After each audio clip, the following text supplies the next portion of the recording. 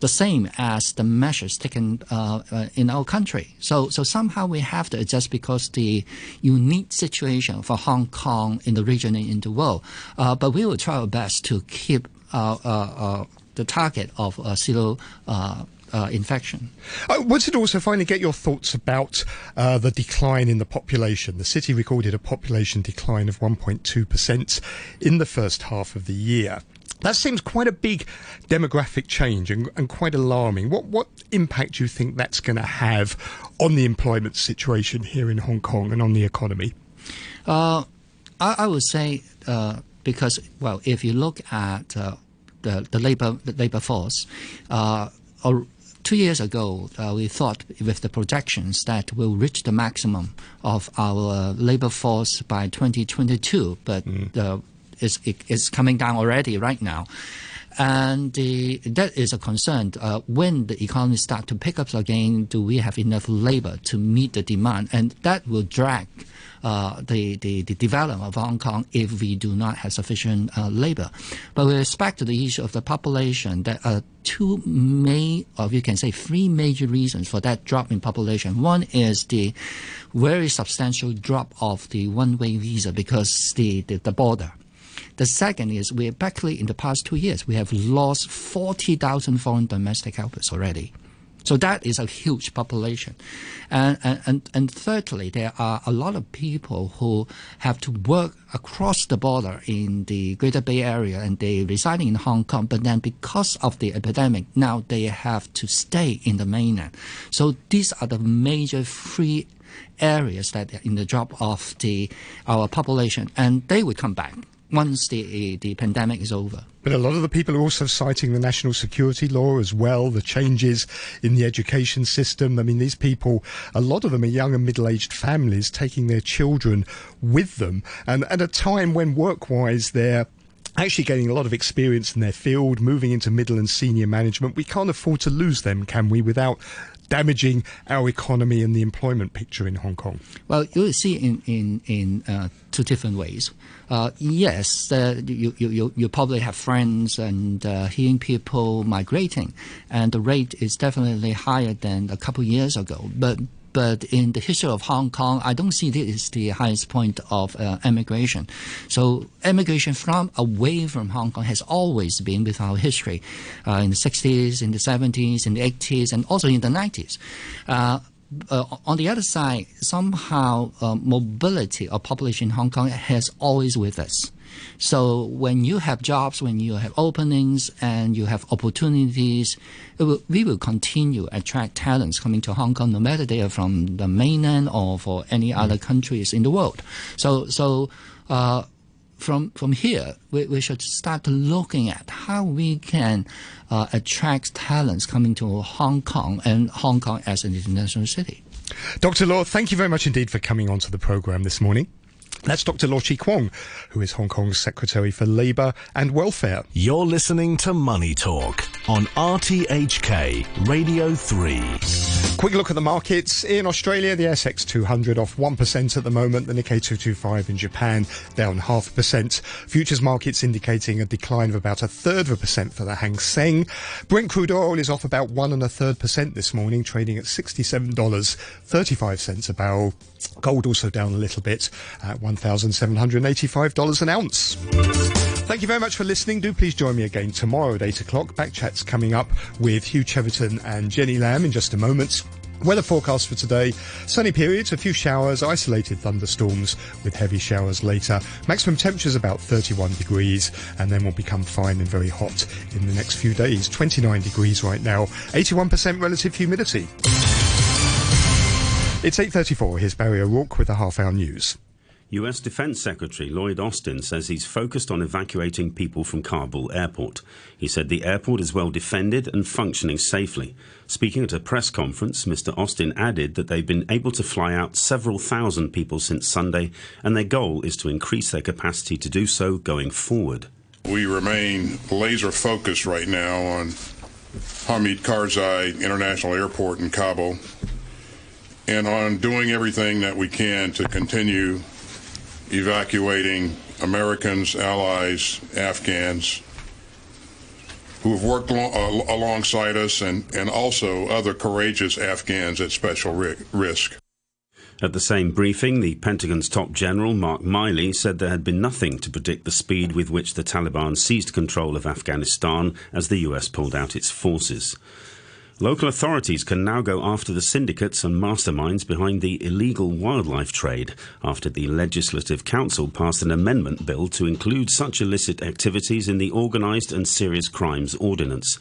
Aaron Tam reports. Limitations in the existing law meant it had been difficult for local authorities to pursue major wildlife trafficking cases.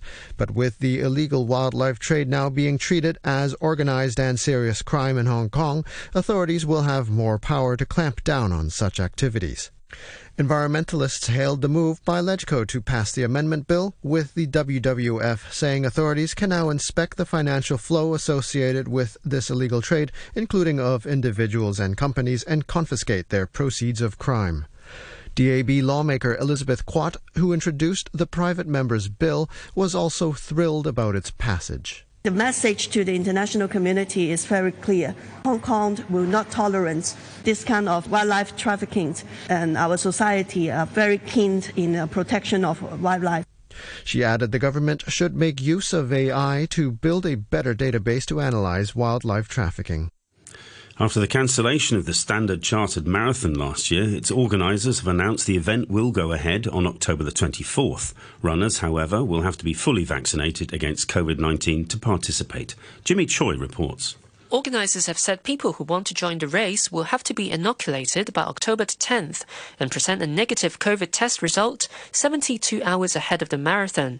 They also said the tests will be free of charge.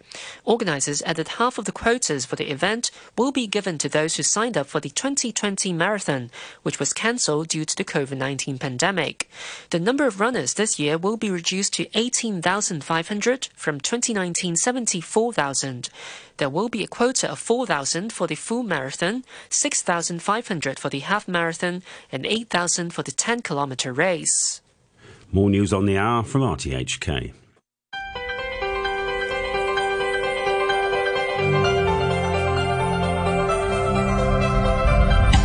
Good morning and welcome to Backchat. I'm Hugh Chiverton. Your co-host today is Jenny Lamb. Jenny, good morning to you. Good morning. Today we're talking about trams and about animal cruelty. Hong Kong's trams ran for free yesterday in celebration of their Guinness World Record as the largest double-decker tram fleet in service.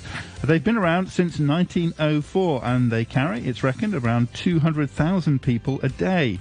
But do they have a future in Hong Kong? Are trams commercially sustainable? Are they mostly for tourists? And if they're so good, would they work in other areas like Kai Tak perhaps, or West Kowloon, or even Sha Tin?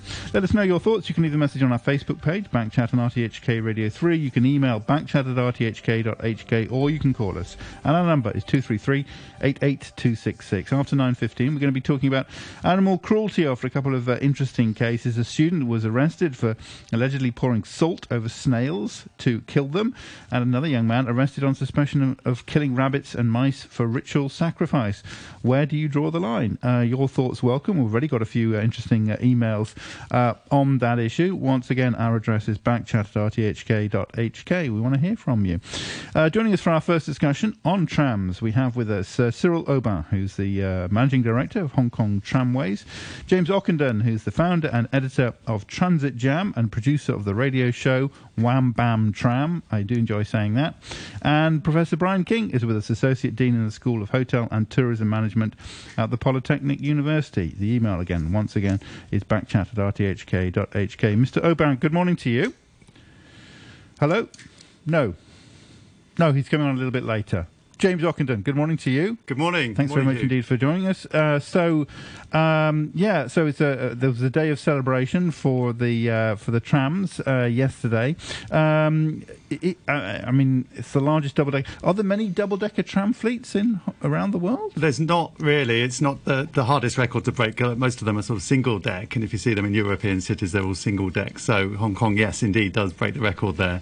So they're quite unique. In European cities, those single deck, you see them quite a lot, and around the world as well. They tend to be quite modern, don't they? Yeah. Whereas the ones in Hong Kong look a little bit more like Well, they look a little bit outdated, but the technology is there. Yeah. No. I mean, they're not tourist novelties. I mean, the number of passengers a day on those things is way more than tourists. And we've seen, the numbers haven't really declined since the number of tourists has declined in Hong Kong. So there's still 135,000 passengers a day. And that doesn't compare well to the whole MTR network. But if you compare that just to Hong Kong Island MTR network, it's around a third of that. So it's not, it's not really a novelty or just for tourists. It really is a serious form of transport. So, James, what more can the tram company do or the government can do to encourage tram being used as a mode of transport? Yeah, well, the existing network, is great. I think that the government does need to look at the walkability, the sort of last mile issue of how you get onto the tram on and off, because that is the appeal of the tram. You don't have to walk down escalators and through tunnels to get to it.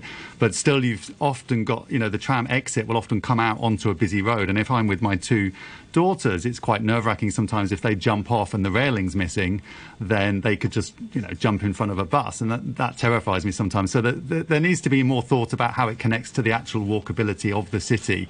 In terms of the network itself, I mean, you've got this electric line running the whole length of Hong Kong Island. We're talking about decarbonising transport. There's a great resource right there. And I think there's got to be opportunity to get some sort of pantograph connection to that electric line in Hong Kong Island and to replicate that model in other places as well. Sorry, explain about the pantograph. Well, the new green minibus idea, the electric minibus idea, is to use pantographs on these sort of fast-charging minibuses, but they need infrastructure. That's the missing thing. Now, Sorry, do you need overhead lines for that? You don't need overhead lines, but you need an overhead charger. So I'm thinking, it's got to be quite easy to create a spur off those electric lines from the tram just for a minibus to pull in, charge for 10 minutes and then go off and do 2 hours work. So there is infrastructure there that could be used. It's, it's Hong Kong's, I think, first electric, transport, electric vehicle. I guess it was always electric then. Yeah, it's always been electric. So as we decarbonise our electricity supply, the tram gets cleaner and cleaner, just like the rail. Mm-hmm.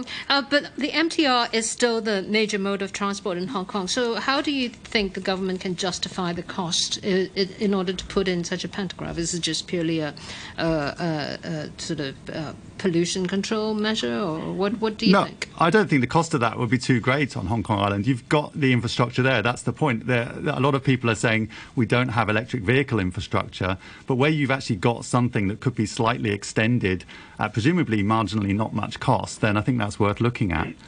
Are there other areas in Hong Kong you think the tramways can be expanded to? In Kai Tak, there's a very flat, long area. Is that viable? Yes, Kai Tak, but look how long it took to get the monorail approved and then disapproved in Kai Tak. So, I mean, it would be wonderful to see a circular tram at Kai Tak. The trams are very efficient on those metal rails. We just did a story yesterday on Wham Tram about how tyres produce around 1,000 times more pollution than exhausts.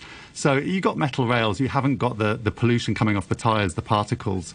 It's very efficient transport, and we should be seeing more of it. It's old, it may look a bit old-fashioned, but it's extremely efficient. It's quite slow, isn't it? It is slow. It is slow. Now, in 2009, I actually beat the tram in a race organised by the Harbour Runners from Central Market to Shao Kei Wan. And you were crawling? Or? No, I was running very hard. It was tough, actually, because it was at midnight, so the tram was going at, sort of 30 kph at some points.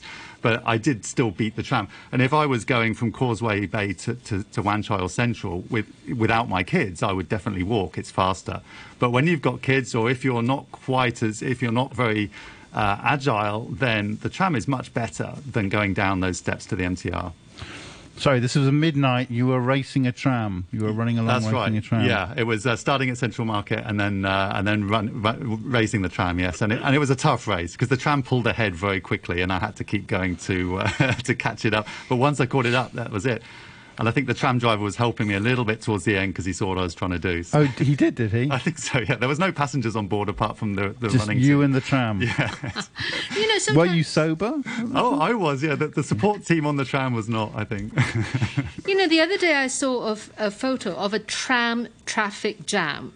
There were like 10 trams lined up. Explain to us, why does this happen? How can we avoid this from happening if it's going to be a viable mode of Yeah, this happens commute? Quite regularly. And of course, it's a single track, so it's going to happen.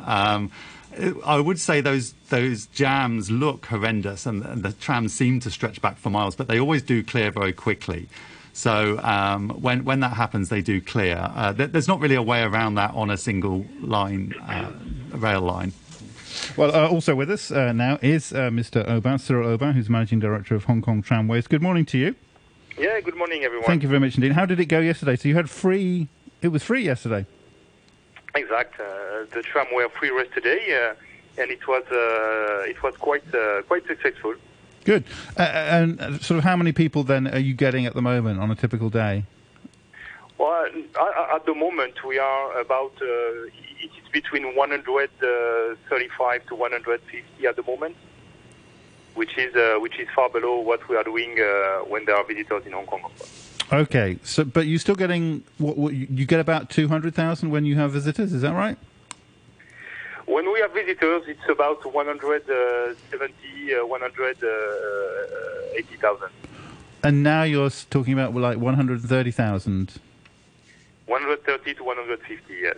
That still means on the weekdays. That still means that more than half of your passengers are local, not tourists. Yeah. Of course, at the moment, 100% of the passengers are locals. In normal situation, out of COVID, I can say that about 20% of our ridership are visitors. Yeah, Mr. Aubin, the tram it's iconic and very attractive as a tourist attraction, but for an everyday means of transport, it's great if you're young and fit. You can climb up the stairs. The last time I took the tram, by the time I walked from one end of the tram to the other end of the tram, it was time to get off because it was so crowded. What can it be done to make it more accessible to maybe disabled people with children? As James Ockenden pointed out, accessing the tram stops itself can be challenging. What can be done to improve that? Well, there is, if we speak about full accessibility as it is on the new rolling stock, on modern trams or metro, of course, this will be a huge challenge because a public transport system and specifically a rail system is an integrated system. It means that the height of the platform has to be adjusted to the optimization of the floor of the tram. And here, of course, Hong Kong has heritated from the design of the tram as it is and as it was in the early 20th century. So we have this design, and to adjust this design to become accessible when it was not a requirement 1 century ago, of course, this means massive changes to the rolling stock, where probably the identity, the outlook will be massively impacted. Yeah. Okay, also with us is Professor Brian King, Associate Dean of the School of Hotel and Tourism Management at the Polytechnic University. Professor King, good morning to you. Morning, Hugh. Morning, Jenny. Do you think trams are mostly of use, really, as a tourist attraction? They take up a lot of space, don't they? Are they there because they look cute, principally? Well, different experiences in different parts of the world. Obviously, Hong Kong is very much a combination of visitors and locals. Melbourne, where I lived for many years before moving to Hong Kong, they had a heritage tram which went around the city that was mainly for visitors, but some locals would get it. My home city, which is Edinburgh, got rid of trams but brought them back. That's mainly for, a combination of visitors going to the airport. So it really varies around the world. There is a bit of a resurgence of trams. Many cities, including in mainland China, Africa, they're on the way back. Typically, as was mentioned in the discussion, a bit more modern rather than heritage. But I think Hong Kong's very lucky that these modernized but traditional trams have appealed to both groups, and visitors increasingly want to interact with the locals. So I think we should see that as a positive. You've got some commuters using the trams, but you've got other visitors, and that mixture becomes part of the appeal of what we call the new urban tourism. So that's the trend. In other places, do they tend to connect kind of the outskirts, the suburbs, to the centre, or are they right in the middle, which is what they are in Hong Kong? Well, in Melbourne, it was right in the middle. So the heritage tram went around the city. So very much the inner urban experience. But then in Edinburgh, my hometown, the tram connects from the airport into the city. So it's more the suburbs. And then in Hong Kong, of course, we've got Yuen Long with the light rail system, which is really a commuter.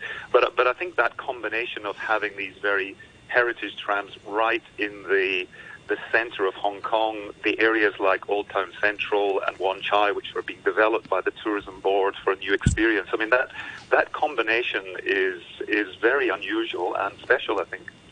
Yeah, Mr. Aubin, another way that we see the trams being used are for parties, right? When they're decked up and with sometimes some of them have open tops. Does that generate a meaningful amount of income, or does it subsidize the tramways in any ways? How popular is that? Sorry, you mean about the party trams? The party trams, yeah. So the party trams of course, are very popular. Although, when we had last year our annual survey, passenger survey, it appeared that a bit less than 10% of our passengers only had experienced one time a party tram. So we wish that would be much more. But it is definitely an amazing experience. It's a cool time that you can have with your friends or relatives to go to Hong Kong and just enjoy observing, having a friendly time. How much it contributes to our business, I would say that it became important enough to be something that we need now. Maybe 10 years ago it was marginal. Today it's not significant, but big enough to be necessary to the good balance of the business. One problem, have you ever been on them, Jenny? Well, one big problem, of course, is there's no toilet on a... I have not been on a tram party, no. How do you deal with that, Mr. Aubin? Yeah, so well, it has been adjusted a long time ago, because you know that the tram party, I'm always amazed by that, were created in the mid of the 90s. So it's a 25 years old product already. And so today we organize the tour with some stops in the Causeway Bay and Happy Valley, where we can basically go quickly to the washrooms in some facilities around. So this is organized this way. But you know that we have created 2 years ago a tram which will be called in a few months the tram number 18, and this tram has some toilets on board. Really? Yeah, really. So I can tell that this was kind of nightmare to install, the clean water, grey water, all the logistic around to empty, fulfill the tank, etc. So it was a kind of challenge, but we made it, and it works very well. Yeah, Mr. Aubin, can you tell us about the kind of people who ride on trams? We get this impression that it's an old-fashioned thing, that elderly people probably prefer the lower deck of the tram. Do you have a breakdown of the sort of demographics of the people who ride trams? Yes, of course we have. So it's I think there, you spoke about the accessibility a few minutes ago, and of course this is one point that impacts the customer segment. So we have more than 50% of our riderships, of our passengers, which are between 20 and 45. So most of half of the customers are like young customers, and then there is a split between the child and the over 50, and then the elderly, which is quite steady. So basically, it's working customers between 25 and 45. But the particularity is that about 70% of the tram users use the tram only 1 to 6 times a week. So it means that we don't have, I mean, you know how Hong Kong people are using the tram. It's not something which is absolutely essential. It's super convenient. It's when you need to have a short ride, then it's very convenient, and so you would use the tram.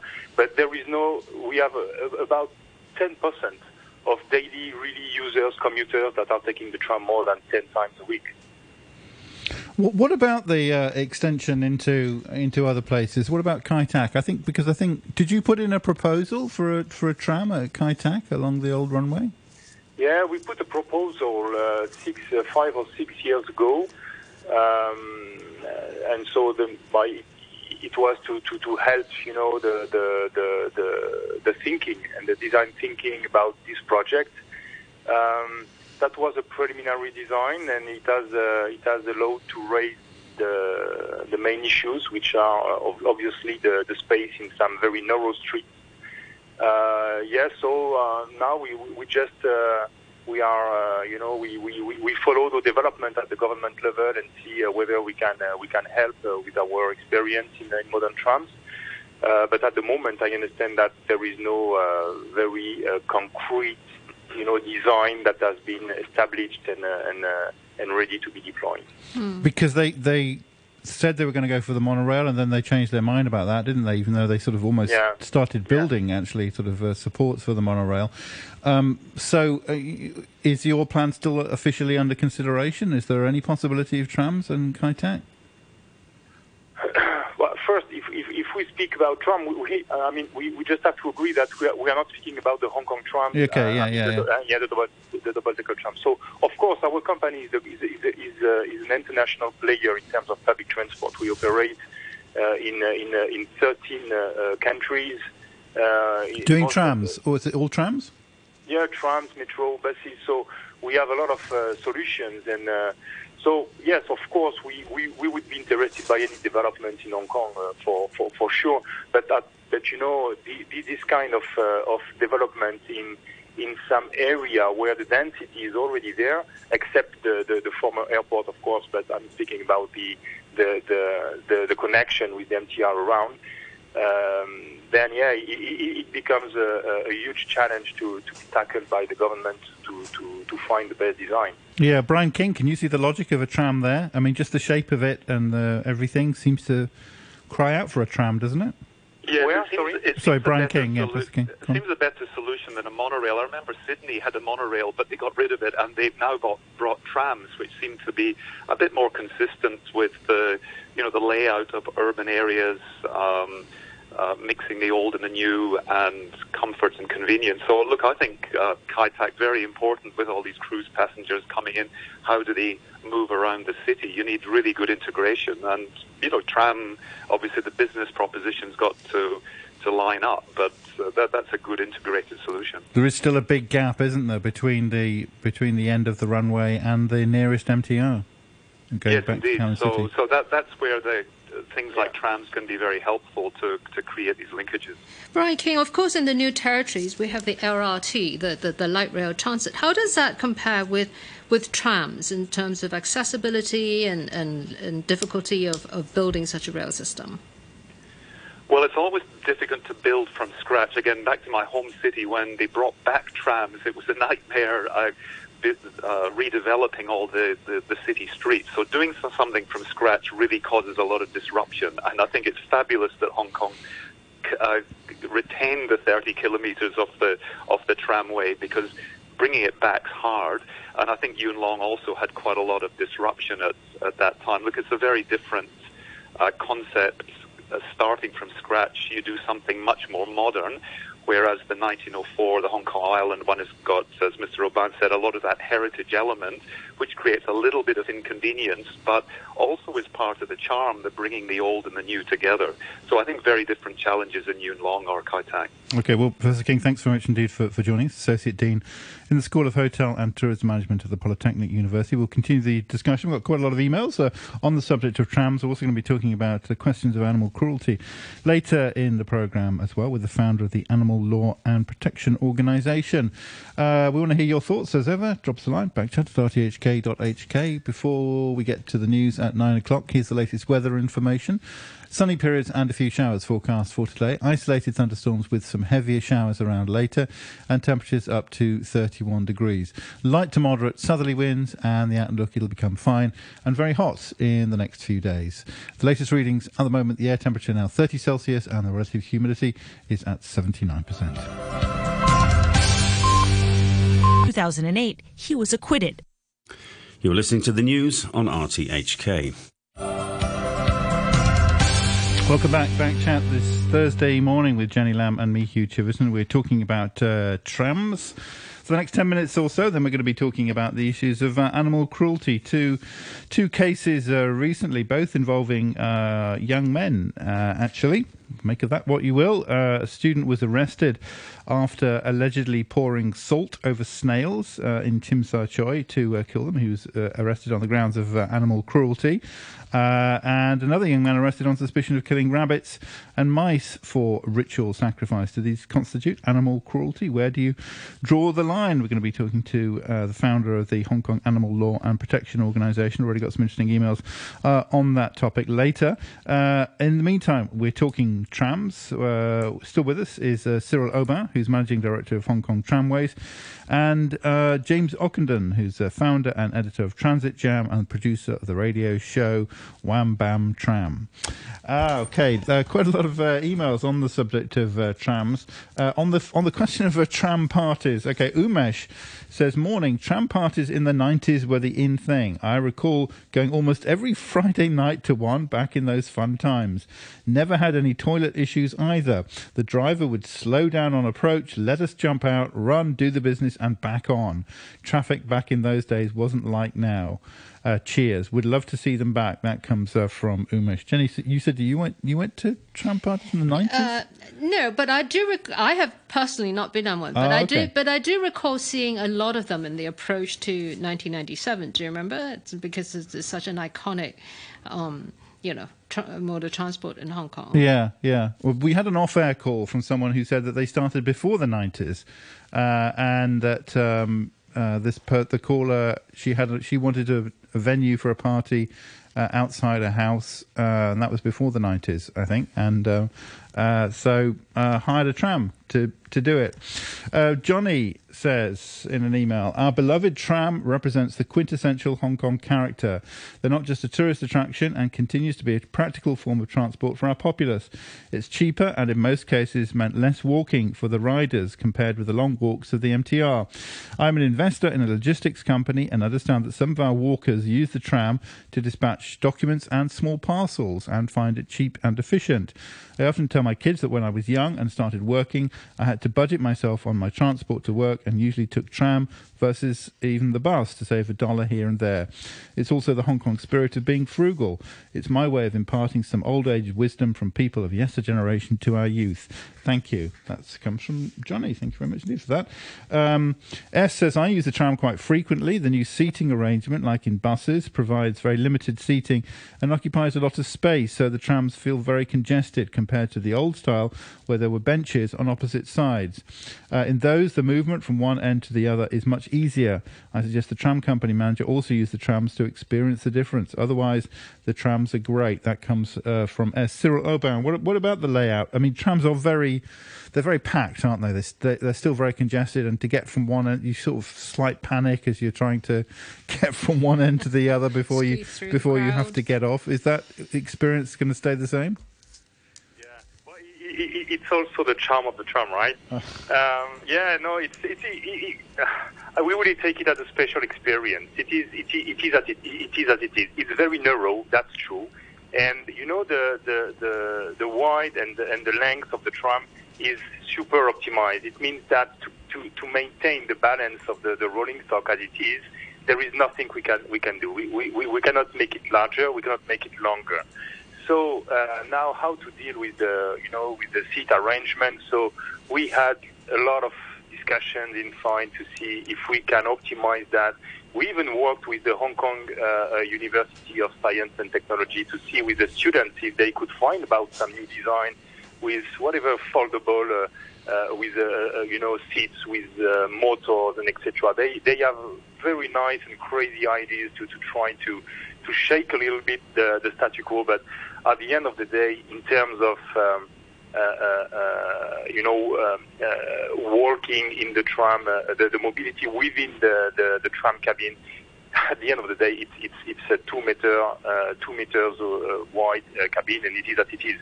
So the trade-off is: do we remove some seats to have more, to have easier flows, or do we maintain the number of seats because it is a need? And the problem is that it depends on the time of the day. During the peak hour, maybe if we remove all the seats, everyone will be happy because it will be less packed and the mobility, the fluidity will be better. But during the off-peak, then everyone can have a seat, and the more seats you have, the better. So I think, again, we heritage from a design that has been challenged for more than 1 century, and it is extremely optimized already. And every time we try to change it, I would say we fail because we find that the today's arrangement works pretty well. Because you've got the benches downstairs and the seats upstairs, basically, haven't you? Sorry? You've got benches downstairs. Yeah. And then the seats upstairs. Yeah. But I think the S was saying there, why not have benches in both places? What about that? Yeah, it's there is a balance as well in terms of lower deck and upper deck. When you come to the upper deck, you have to go through the stairs and go down through the stairs.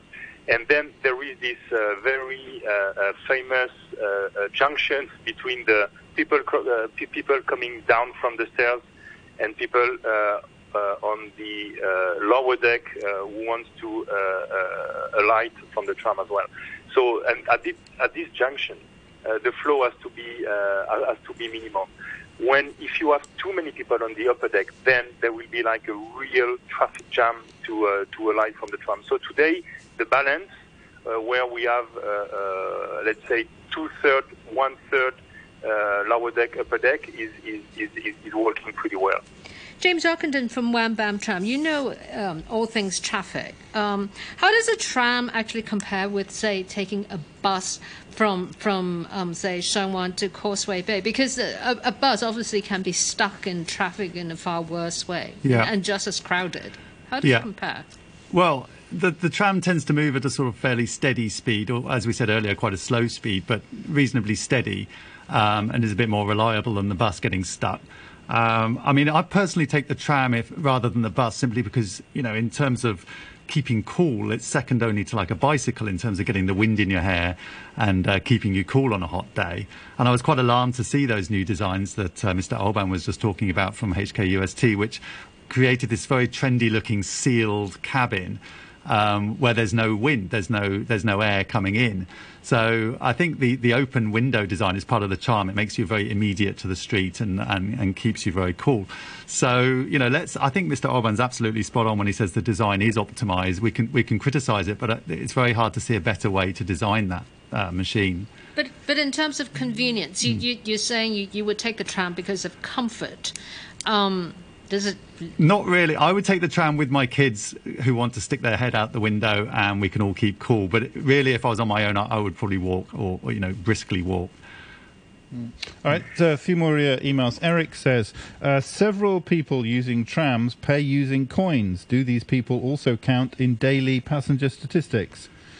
Please tell Hong Kong Tramway CEO to keep old trams. The new modern ones don't look authentic. Just add aircon to old ones is enough.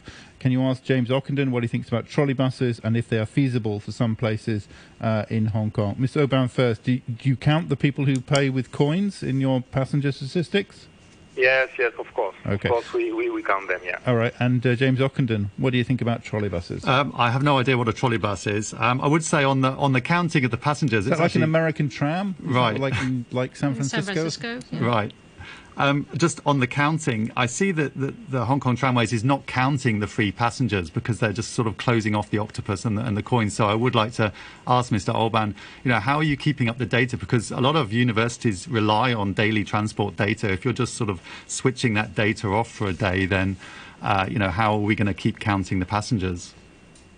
Yeah, you're right. When the irony is that when we offer a free ride day, we cannot measure exactly how successful it is. We just, observe empirically if we feel that there is more or less people compared to a normal day.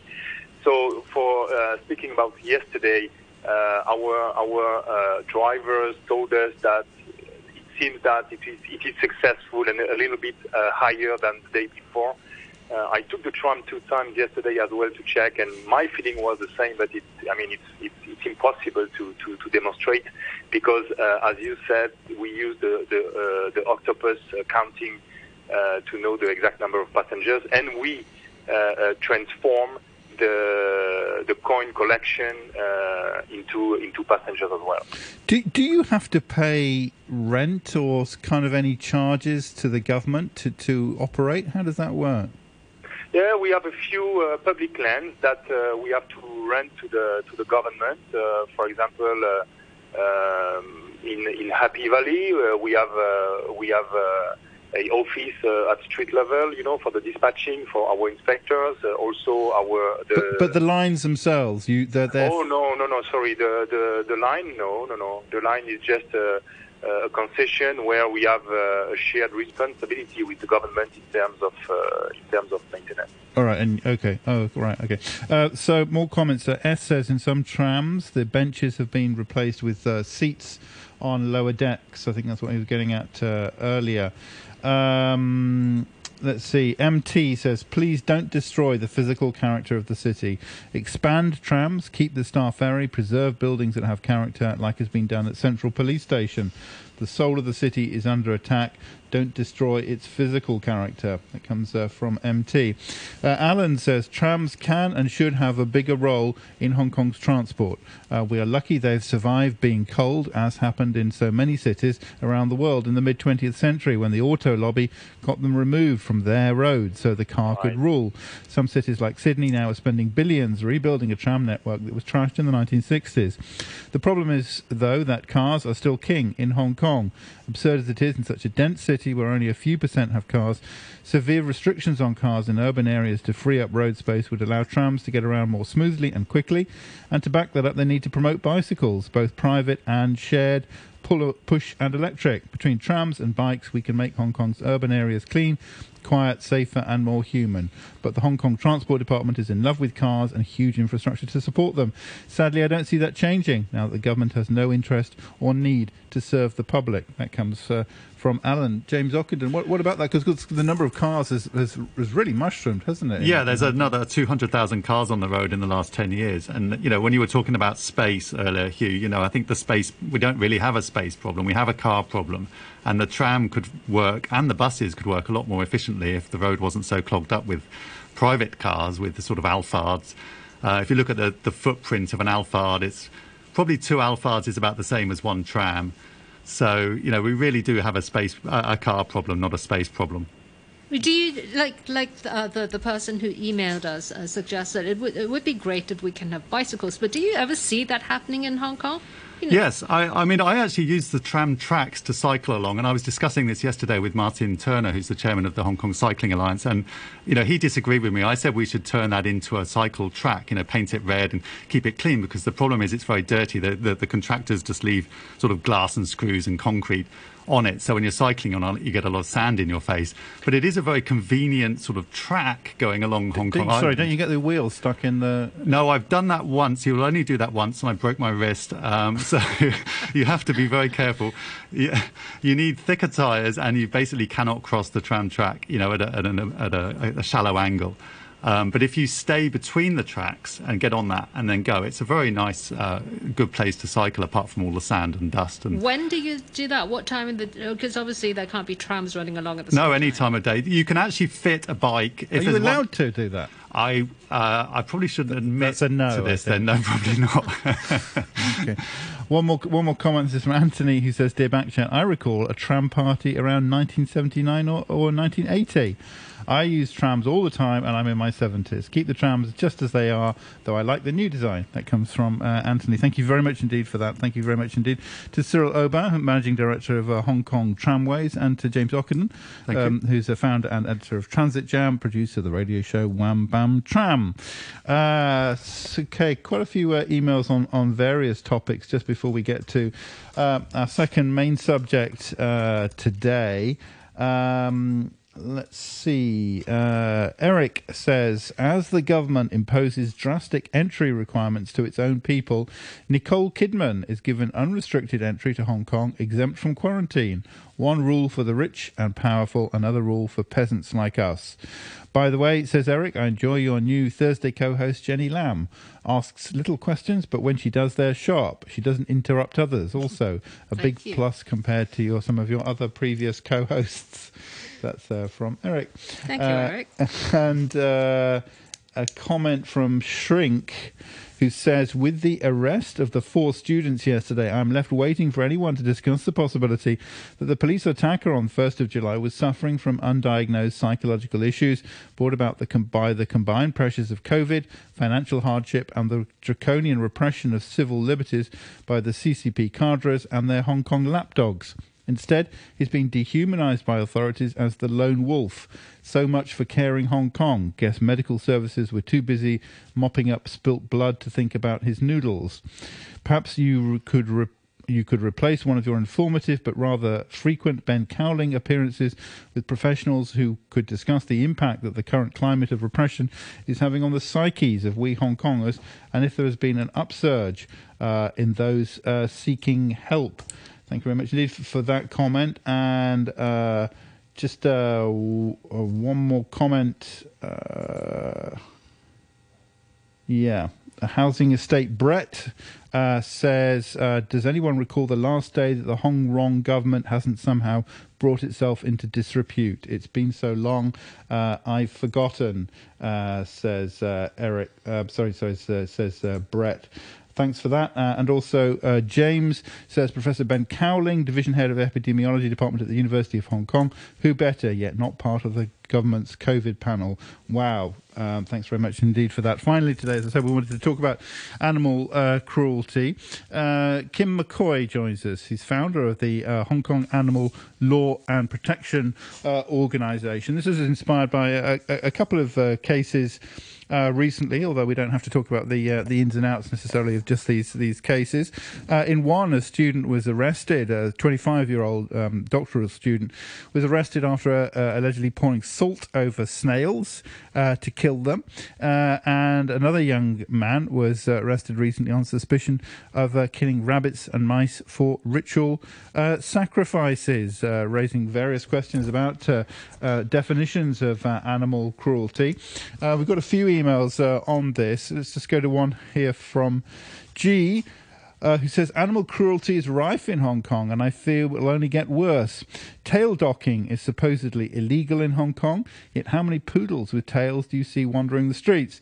These poor dogs had their tails chopped off when just a few weeks old, without anaesthetic. I've seen botched tails where the spinal cords are irreversibly damaged, open wounds that have become infected with maggots, and puppies have died from sepsis.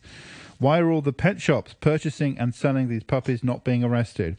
Why are puppies and kittens being continued to be bred on appalling, unsatisfactory conditions to be displayed like soft toys behind glass screens, stuck in tiny cages with water bottles that are completely incapable of maintaining sufficient hydration? Dogs lap water by cutting their tongue downwards. These water bottles were designed for laboratory rodents, not dogs. Why does the AFCD permit entry of puppies from overseas that are clearly below the required age of import? G, drawing attention to some other cases. Thanks very much indeed for that. And Sandra says Hong Kong's animal protection laws have been seriously lacking for quite some time. New amendments were supposed to occur in 2021, but with the ongoing pandemic, the issue of animal cruelty and the new positive duty of care placed on owners that would help protect animals in Hong Kong has been pushed to the side. The living conditions some animals endure in Hong Kong is shameful, and cruel doesn't begin to describe the situation. Sometimes not even the basics of shelter, food or medical attention is provided. This is especially common for construction dogs, whose sole purpose is to guard a construction site. With no real owner, they are given no medical attention, no shelter, and often have to fend for themselves to find food. Not to mention they're rarely neutered and therefore continue to create an endless supply of stray, unwanted puppies that amazing organisations like Paws United Charity, SPCA, Catherine's Puppies, Sai Kung Stray Friends Foundation and so many other non-profit charities have helped to find homes for. But more has to be done. We need stronger anti-animal cruelty laws, more education in animal welfare, and the community as a whole has to report suspicions of neglect and or abuse. Hong Kong shouldn't need so many charities to take care of stray or abandoned animals. The fact that we do says a lot about the city. That's from Sandra. Thank you very much indeed for that. Mr McCoy, good morning to you. Good morning. Thank you very much indeed for joining us. So we can't necessarily go into the details of these particular cases that have hit the headlines. But what are your thoughts on, like, for example, putting salt on snails? It's widely done. Does that constitute animal cruelty? What do you think? Well, first of all, I thought it was an extremely bizarre situation, and it's I'm glad to see is that the public are actually speaking out when they see instances of animal cruelty, such as the one concerning the snails. But yes, it is animal cruelty per se. I mean, the definition of animal under the relevant Prevention of Cruelty to Animals Ordinance is drafted extremely wide. So it includes mammals, birds, reptiles, amphibians, fish, or other vertebrate or invertebrate. So technically, everything is covered by this ordinance. So even pouring salt on snails constitutes animal cruelty under the law. Mr. McCoy, this young man, I think he tried to justify it by saying that the snails were pests. Is that a justification? Well, I think that's a very dangerous excuse, because if he's allowed to justify himself by saying they're a pest, then where does that stop? I mean, you have cats and dogs running around the street. Are people then able to say, they're running wild, they're coming onto my property, I'm justified in doing something against them? I think that's a very dangerous precedent to set. Yeah, but it's not illegal to put out rat bait, for example. No, it's not. But that's also not done by, members of the public in sort of militant-style operation. I think it's more the fact that this guy is going out there on his own and doing this, which is really a concern. Yeah, when I read this story, Mr. McCoy, it reminded me of a Japanese teppanyaki meal that I saw once, in which they put a live whelk onto a hot plate, and it was squirming in its own butter. Is that animal cruelty? Well, that's a really interesting question, because we seem to, in other jurisdictions now, we seem to have a trend in animal sentience. So in the UK, they're starting to recognise, creatures like octopuses, lobsters, crabs. They are sentient beings. So in order to prepare them for meal, they have to be treated properly. And by properly, I mean not just putting live creatures into boiling water, because as sentient beings, they feel pain. They feel, love, and they are alive. So, that in a way could constitute animal cruelty, but of course it's not yet in Hong Kong. Killing ants? Killing ants? Yeah. I mean, you talked about precedent, but if you push it too far the other way, it becomes nonsensical, doesn't it? And then, I don't know, eating an oyster would be if it's true they're alive, then that would constitute animal cruelty, wouldn't it? No, absolutely, and that's why there's always a line that needs to be drawn, and it's all about sort of in a way common sense of what actually is the practical purpose, Yeah, as you say, so it comes down to the purpose. So if you wanted to kill, say, the case of the rabbit, if you wanted to kill a rabbit because you wanted to eat it, that's okay. But if you kill a rabbit because you think it will bring you good luck, that's cruelty. Well, in a way, I think it's the manner in which the animal is being killed as well. I mean, that also takes into account, just what they're doing and whether it falls under the definition of cruelty. Mr. McCoy, does it sometimes come down to different cultural values, if you like? Out in some areas in the new territories, wild boars have become a kind of pest. They tip over the bins, they eat the rubbish, and then there are people who go and feed them, that encourage the boars to come into urban areas. Signs, every government put up signs everywhere to tell people to stop doing that. So where do you draw the line? Are we allowed to get rid of them if people see them as pests, or are people being kind to them by feeding them? Where do you draw the line? Well, I think how I can answer that question is by this proposition. I mean, the boars were here before we were, and so we need to respect them and their surroundings and their area. So through the people interaction with these boars, we're sort of taking away their natural instincts by feeding them, by leaving rubbish around. They are losing their innate ability to forage for food, and they're relying on humans. And that's possibly why we see so many instances of boars and wild pigs coming into, more urbanized area. I mean, I think earlier in the year we had a family of wild boars swimming in Central, and that's possibly because they're looking for food. So I think in order to prevent that from happening, and we just need to be very conscious that we need to respect their area and draw a line in the sand and say, we can't feed them, because that in itself will cause significant problems. But the truth is, in the new territories, for example, there are more. Our urban areas are expanding into the natural habitat of the pigs. We are encroaching in their space.